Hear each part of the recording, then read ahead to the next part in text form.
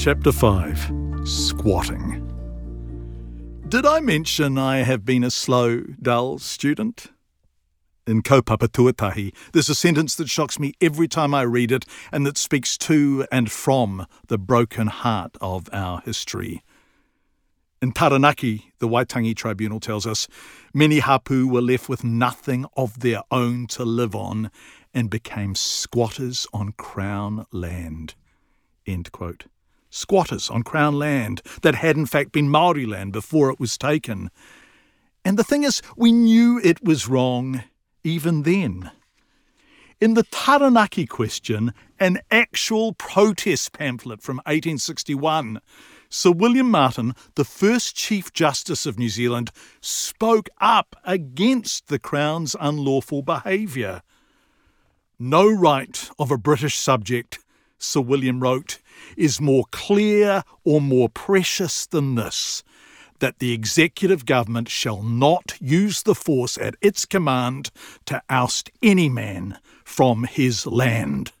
Sir William was responding to the confiscations, which he saw as a violation of Article 3 of the Treaty of Waitangi, with its promise, and I quote, to the natives of New Zealand that they would have, and again I quote, the rights and privileges of British subjects.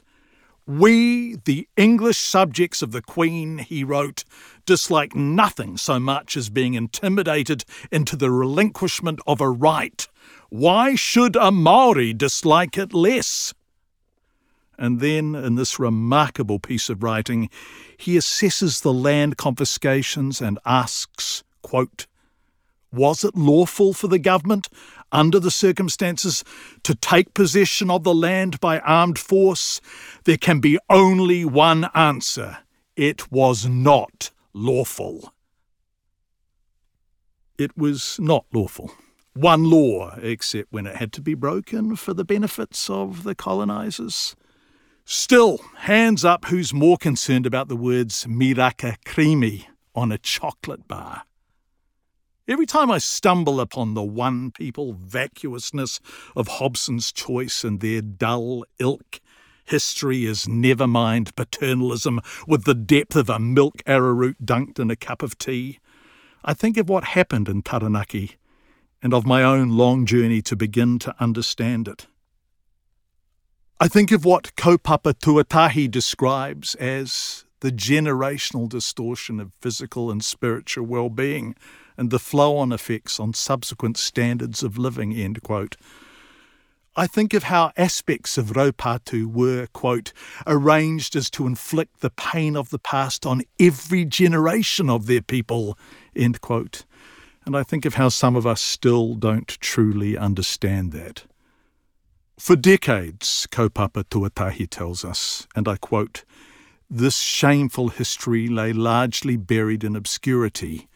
Young Māori were schooled to believe that those of their forebears whose images they should have carved with pride were simply rebels, savages, or fanatics. The government's criminality was hidden. The last time I was in Taranaki, I was working on a story about Chaos Price. Chaos, who was 22 and had fallen through the cracks of his own potential, landing in a wasteland of wild, reckless criminality. Chaos, whose own grandmother described him as a little shit. Chaos, who was shot dead by New Zealand police on the road between New Plymouth and Waitara on Century Hill, not far from Bell Block, where so many lives were lost in the colonisation wars. Chaos Price was the fifth man shot dead by police in Taranaki so far this century, and 4 of them have been Māori. I will not repeat that story here, although I do want to quickly repeat something from it. And it's what Chris Finlayson, then Treaty Negotiations Minister, said at Parihaka in 2017, and I quote, the Crown took the rich lands of Taranaki and left its people impoverished, demoralised and vilified. Impoverished, demoralised and vilified.